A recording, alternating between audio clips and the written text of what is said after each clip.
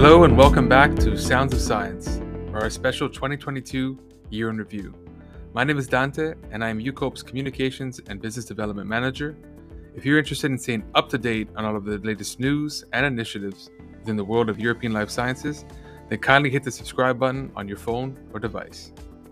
Throughout 2022, there have been successes, challenges, delays, and change within the European pharmaceutical industry. We expect much more to come in the new year. On the final episode of the year, we will unravel the past 12 months in European pharma and biotech legislation, looking at everything from rare diseases to ATMPs and EU HTA to digital health, sharing key highlights and what to expect in 2023.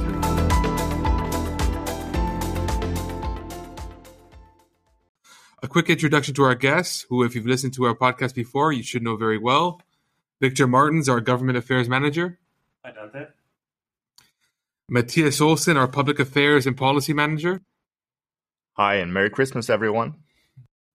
And Leander, Vranken, our Digital Health Policy Officer. Hello, everyone. All right, guys, if it's fine with you, I think we could just jump right in. Victor, the revision of the OMP regulation will happen early next year in Q1. As a build-up in 2022, what are some of the key updates that have happened, and how has EUCOPE been present in this space? Thanks, Dante. Indeed, I think after a long build-up, we're hoping to see what the Commission has been cooking up for the OMP regulation next year. That's been a few years in the making, and we hope it comes out Q1. But we're not. We're always prepared to be flexible. I think EUCOPE's done quite a lot in the space over the last few years. We've especially worked with the OD expert group to look at what the environment needs throughout the full life cycle, looking from development all the way through the delivery of the product. And we've come up with 14 recommendations already, which I think a lot of listeners are familiar with.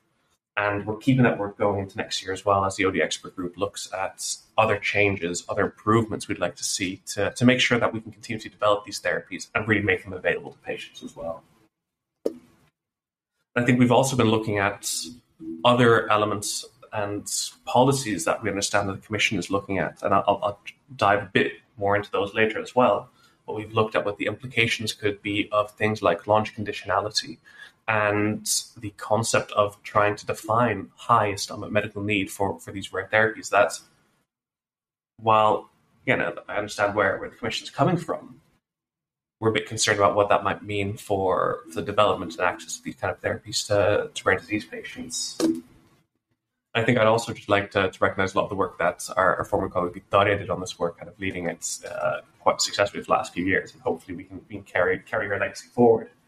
But a few months ago, she was in Prague, where we had the opportunity to speak during the Czech presidency meeting on rare diseases, the idea of an action plan, and kind of how we see that moving forward as well. I think that was a good opportunity for everyone working in the rare disease space to talk through and kind of share our vision for what the future holds. Well, thanks very much for that, Victor. And I guess just moving forward to discuss a little bit about ATMPs. You've been present at several conferences this year discussing growth in that space. So can you tell us a little bit about the Transform Alliance and the launch of their MVP charter and what we should prepare for next year with relation to the ATMP space? Thanks, Dante. No, I'm happy to talk about Transform, kind of the ATMP space. But I think, before jumping into that, we need to say big thanks to everyone in the Alliance, different stakeholders, as well as the Secretariat. Because I think without them, without kind of the willingness to collaborate and to work on this topic together, I don't think we would have gotten as far as we have now. I think really for those that don't know about Transform, again, there's plenty out there. But in short, it's a multi-stakeholder alliance looking at ATMP policy, looking at how we can provide evidence-based policy solutions to improve access to these kind of transformative therapies.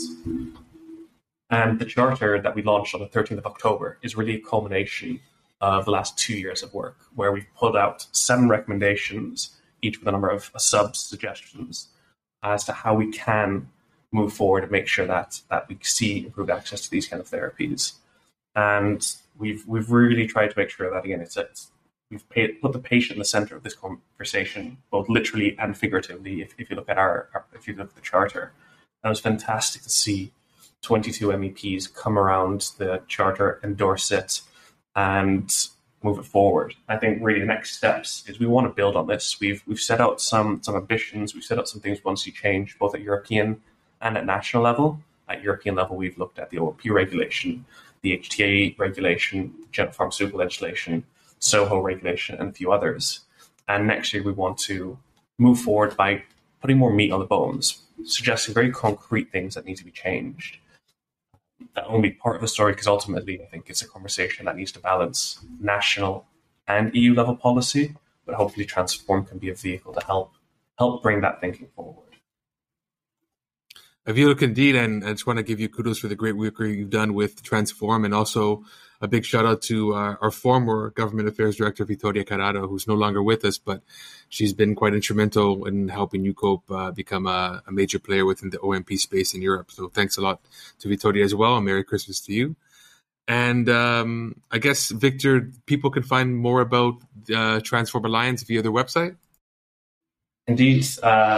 You're always welcome at the Transform website, and I think, Dante, you've uploaded a few things of what we've done there as well.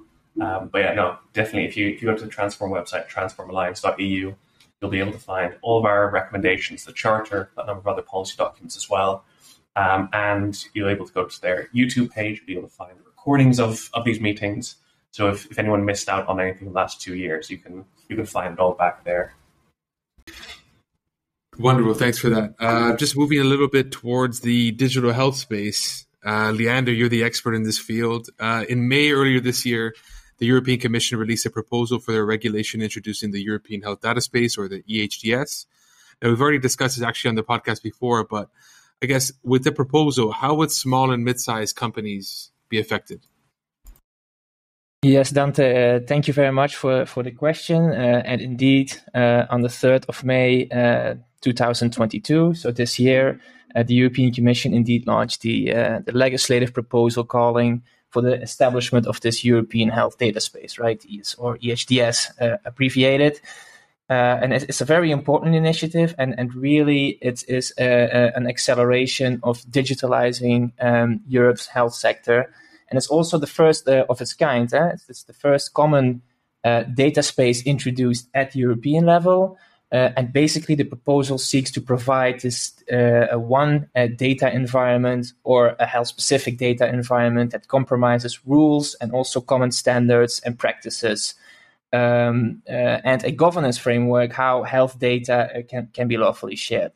Now, to answer your question, so how would small and mid-sized companies be affected or benefit from the EHDS? And to give you a short answer, the EHDS will really allow innovators such as small and mid-sized pharmaceutical or biotech companies to temporarily gain access to anonymized and pseudonymized health data from all over Europe. And this can come from hospitals that generate billions of data, but also from other data holders.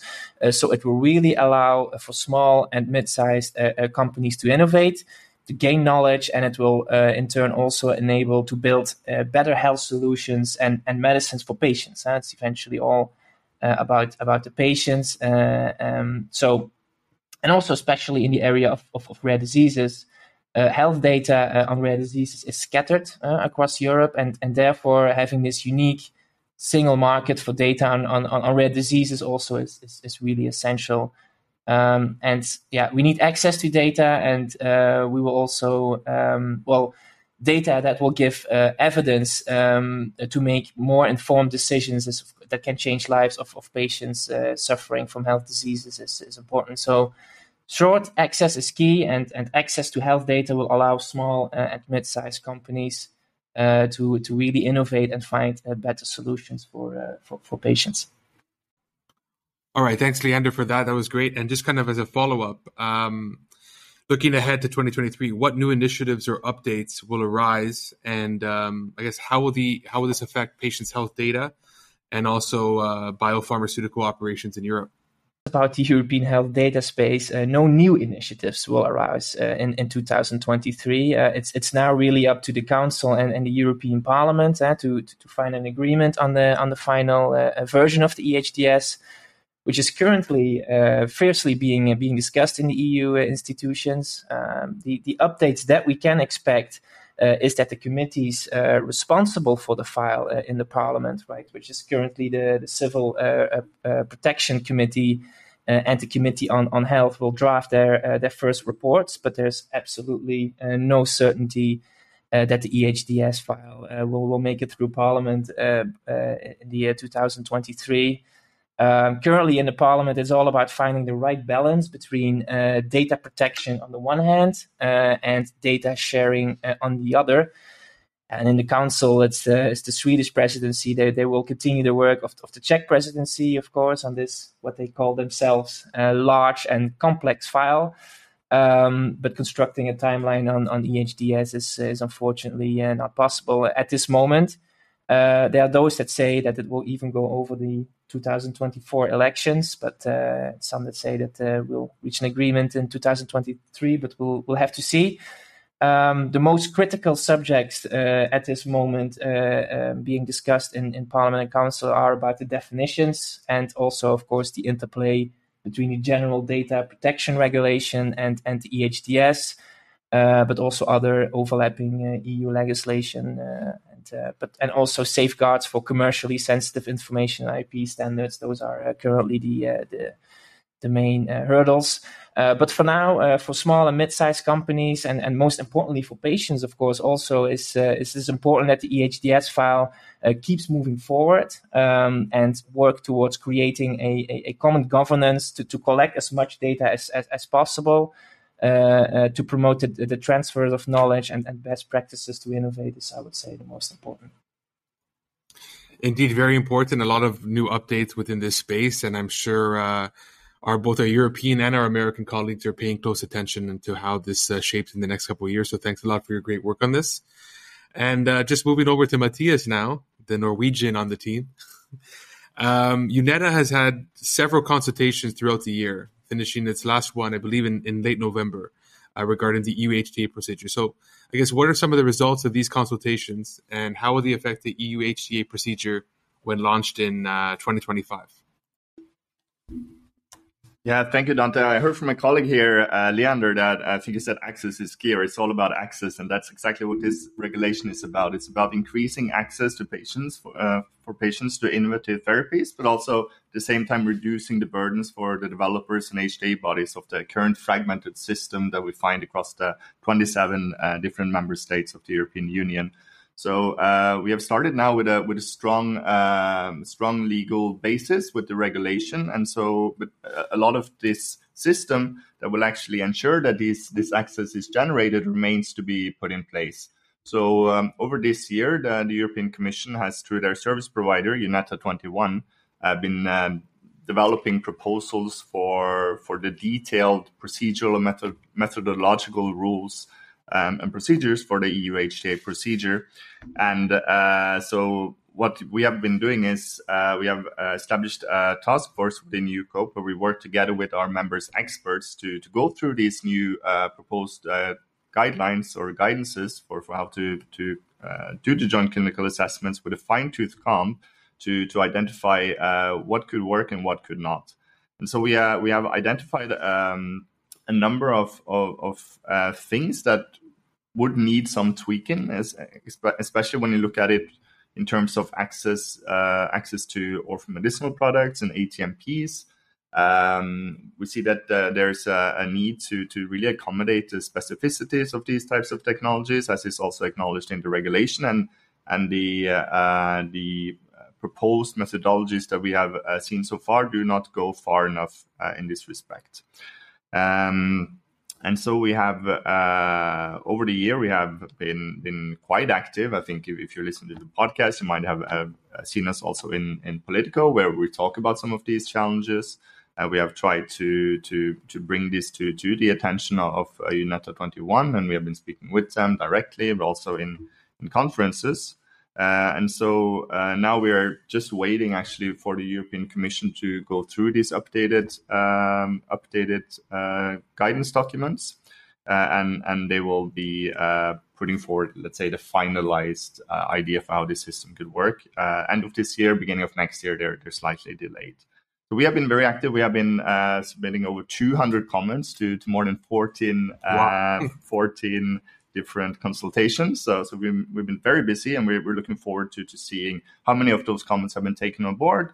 And then, of course, as this new system is gradually being built, you will have next year, you will have a more active coordination group, which is existing of the various member states' HTA bodies that will then look at these guidance documents and then take some of them on board for the new procedure.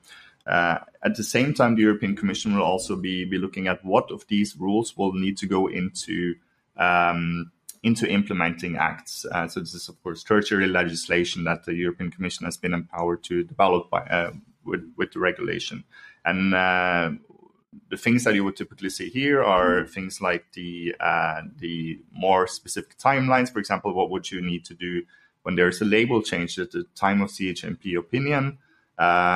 Here you might, a developer might have to go back and then update the dossier that they have submitted, and they would need some time for that. And so, we're expecting these implementing acts to fix these timelines. And here the European Commission has some thinking to do. We have seen from UNETA 21 that they proposed a grace period of 10 days, but we see that this is really not enough. You would need a lot more time, up to probably 45 calendar days, in order to go back and really look at your analyses, updating the data, and then submitting this again.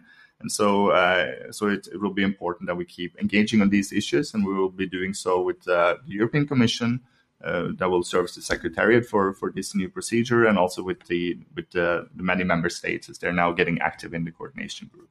There are a lot of interesting things that have happened over the year, but a lot that remains to be done in next year.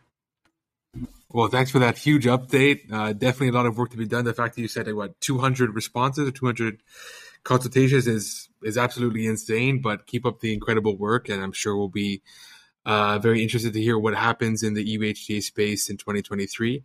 I think throughout our past podcasts and even through different blog articles, we've already discussed what EUCOPE believes could be done to ensure a less burdensome and robust EU HTA procedure. So I think we could just provide a link to our listeners on that. But I want to move forward to the topic of advanced diagnostics and genomics. Your genomics working group has been quite busy this year. I guess I wanted to follow up and ask, what are some of the main deliverables of the group, and what's needed next year to ensure these technologies can be made more widely available to patients through fit for purpose assessment procedures and viable pathways through reimbursement?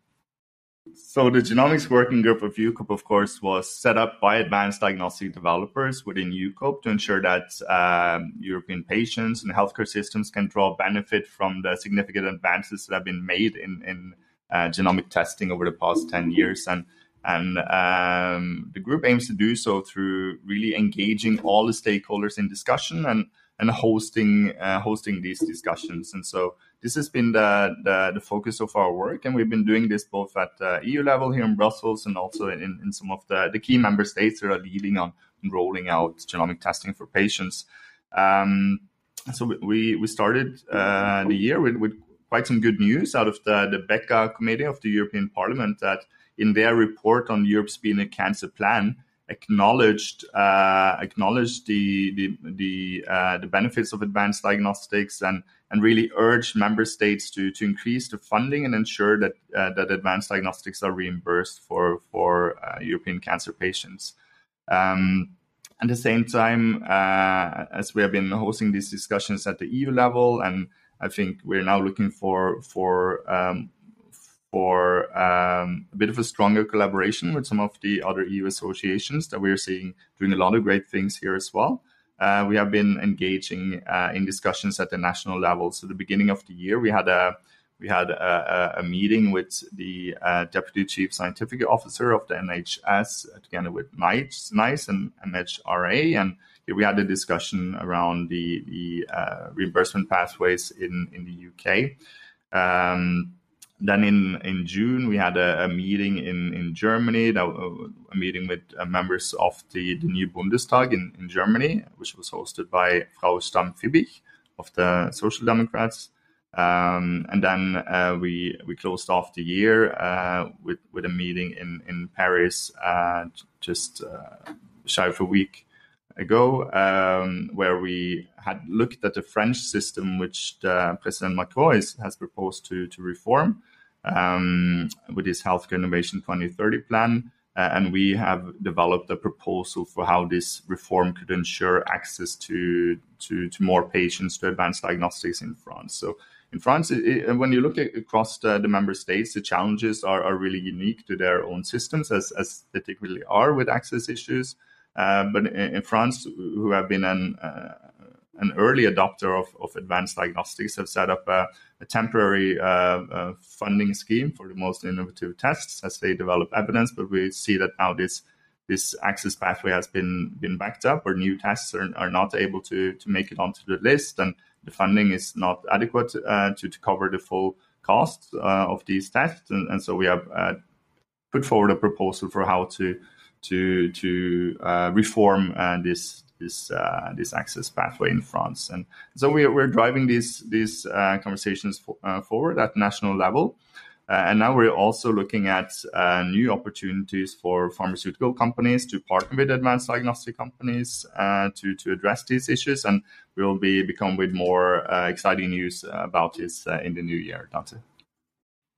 No, thanks for that, so much for that, Matias, and for also how you broke down such difficult and arduous processes like the EU HTA and genomics. So we definitely look forward to seeing what you have planned for in the new year, as long as the group. So keep up the great work. And just kind of as a final question note, I'm going to bring it back to Victor and just kind of discuss how the biggest review of the European pharmaceutical system in 2 decades will arrive in early 2023 after being postponed this year.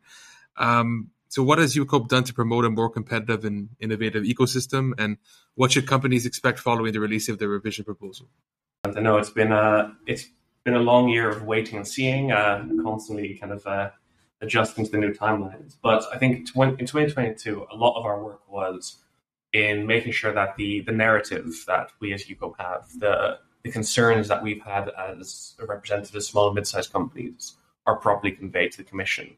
I think a lot of their thinking is admirable. A lot of what they want to achieve, I think we all agree with. It's a question about how.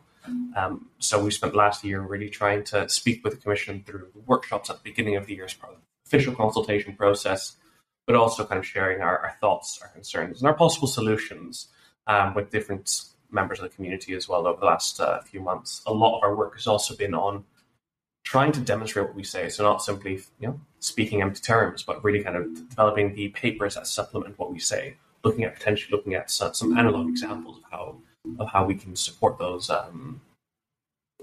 concerns that we have in a very practical, granular way, make sure that people understand what our thinking is. And a lot of that's going to be coming out. But I would say, kind of as with anyone in the space, there's been a few big things we've looked at this year. First of all has been the concept of launch conditionality, for which, again, we've got a fantastic position paper we've been working on this year. And hopefully the podcast on that is out. And I know there's another blog article planned as well. So quite a lot kind of there on our thinking. We've been looking at the concept of unmet medical need as well, in both the general pharmaceutical legislation and the orphan legislation, because it's got significant ramifications for the future of the industry, especially if this is something we only want to look at once every 20 years. And ultimately as well, we've been looking at the incentive framework, the orphan orphan space. We've been looking at it from our ISG and orphan working groups, but also through the OD expert group. They're looking at what a alternative modulation system might look like. We're looking to see if we can kind of share that thinking with the wider community as well. We've developed, especially the OD expert group piece, with a multi-stakeholder coalition, but also kind of from a general pharma legislation piece, we've been quite concerned about some of the talk of launch conditionality, unmet medical need, modulating regulatory data protection, because we have seen a decrease in funding compared to the US and different countries in the Asia Pacific.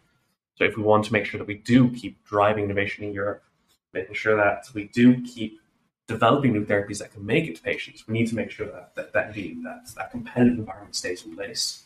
We don't want policies that have those unintended consequences that can have ripple effects, discouraging development of therapies or delaying the launch of those therapies here in Europe further. We don't want a policy environment that's untenable. And that's really kind of what we've been trying to do over the last year. And next year, when we continue that kind of challenge of trying to demonstrate and explain why a lot of what we see is coming forward. We completely agree with what they want to do. We agree with kind of the intentions there. The question is how. So ultimately, again, I think competitiveness is a byword, is kind of the overarching umbrella for a lot of the conversation we're having around any of these pieces of legislation. How do we stay competitive? How do we bring these therapies to patients? Just to not end on a bad note as well, I think there are a few important things that get spoken about a bit less when we talk about the review of generic pharmaceutical legislation. And that's some of the regulatory changes. For instance, updating working methods of the EMA, changing the evidence requirements, being a bit more open to adaptive clinical trial pathways, and streamlining the workings of the EMA. These are all fantastic things that we're really excited to see. It's really going to help make sure that the EMA, which is already a world-class institution, lives up to that and make sure it's future-proofed. So I think we've looked at some things that are challenging for us and challenging for the space as a whole, but let's not forget some of the really important positive changes that the Commission's putting forward as well. Definitely, Victor. Thank you for that. Definitely, there are some key attributes that Europe has in comparison to its competitors, but it's important that the legislation, the regulatory environment reflects kind of a predictable and robust framework in order to make us a much more innovative hub in the global market. I guess since the topic of the year or of this podcast is the end of year recap and a look ahead to 2023, resolutions are always in order. And I know it's kind of cliche, but what the hell? So let's start off with first a personal resolution. We'll start off with a personal resolution and then a resolution for the biopharmaceutical environment for 2023. So, Victor, just because you ended it last, what is a personal resolution of yours for next year? And also something that you see happens within the EU life sciences or health network? Well, thankfully, I've got a personal resolution locked and loaded, ready to go. It's to learn to dive next year, go scuba diving. So there you go, something ready there. I think for the industry, I think one of our key, I think there's two key things. One is really maybe a continuation of what we've done, but is to make sure that we continue to work collaboratively and continue to work with the stakeholder community as a whole and not kind of sit in our bubble. I think that's how we're going to address a lot of those challenges. That's great. Thank you for that, Victor. And I wish you the best of luck in your new diving experience. Please don't die or get bitten by a shark. Matias, we'll move to you now. Personally, what is a resolution for yourself for 2023? And I guess a resolution for what you see in the EU health space. Thank you very much. So my personal New Year's resolution is to continue improving my drawing, I guess. And then I can only echo what my colleague Victor said, as this was what I was thinking too, is my New Year's resolution when it comes to the work that we are doing is to really commit to engaging in multi-stakeholder dialogues. We really see this as core to the work that we are doing, that we need as we are developing proposals for the future healthcare products that are coming to the market in the next couple of years. We need to involve all the stakeholders in this to ensure that we have a system that works for everyone. Thank you for that, Matias. That's great. And I look forward to looking more of your drawings at the office here. And lastly, Leander, the Flying Dutchman. So I just want to ask you what some of your resolutions are for 2023, personally and professionally in the EU health context. Well, personally, I hope also to stay in shape because next year I have 2 weddings upcoming. So at least I want to fit into the suit. And professionally, I think it's most important, as I mentioned before, European health data space is all about finding the right balance between data protection on one hand and data sharing. So I think we have to stay engaged with all our stakeholders and to convey our messages and hope that we'll make it through next year. I enjoy that. I think we will, for sure. I'll just say my own personal resolution is probably to improve my own health. I need to work on my fitness on a much greater scale and to eat less. So that's my personal resolution. And in terms of the EU health context, I mean, I want to wait and see, but I just want to continue the great work that we've been doing here at EUCOPE and ensure that the environment is much more predictable and flexible for the small and mid-sized health technology company. Finally, as a kind of a send-off note, as the European Trade Association that gives a bigger voice to small and mid-sized health technology companies, EUCOPE and its members are committed to building an advanced European healthcare and pharmaceutical environment that rewards innovation, promotes access, and balances system sustainability. As my esteemed colleagues, Victor, Matias, and Leander demonstrated today, our goal is to strengthen the innovation environment in Europe, taking into account the challenges of pharmaceutical development all across the product lifecycle, and hope to make the EU a more competitive region for investment. So at this critical stage, industry stakeholders must continue to share their insights and experience, whether directly or through trade associations like us at EUCOPE, in order for the resulting legislation to ensure an attractive, competitive, and innovative EU biopharmaceutical ecosystem that benefits patients. Well, that's it for this episode and the year. For all of us here at EUCOPE, we want to thank you for joining us over the past 12 months as we explore the ever-changing and innovative world of European life sciences. You can continue to stay up to date with our work by engaging with us on Twitter and LinkedIn, or by visiting our website, www.eucope.org. We'll see you in 2023 for more exciting discussions. Stay safe, stay healthy, and thanks for listening.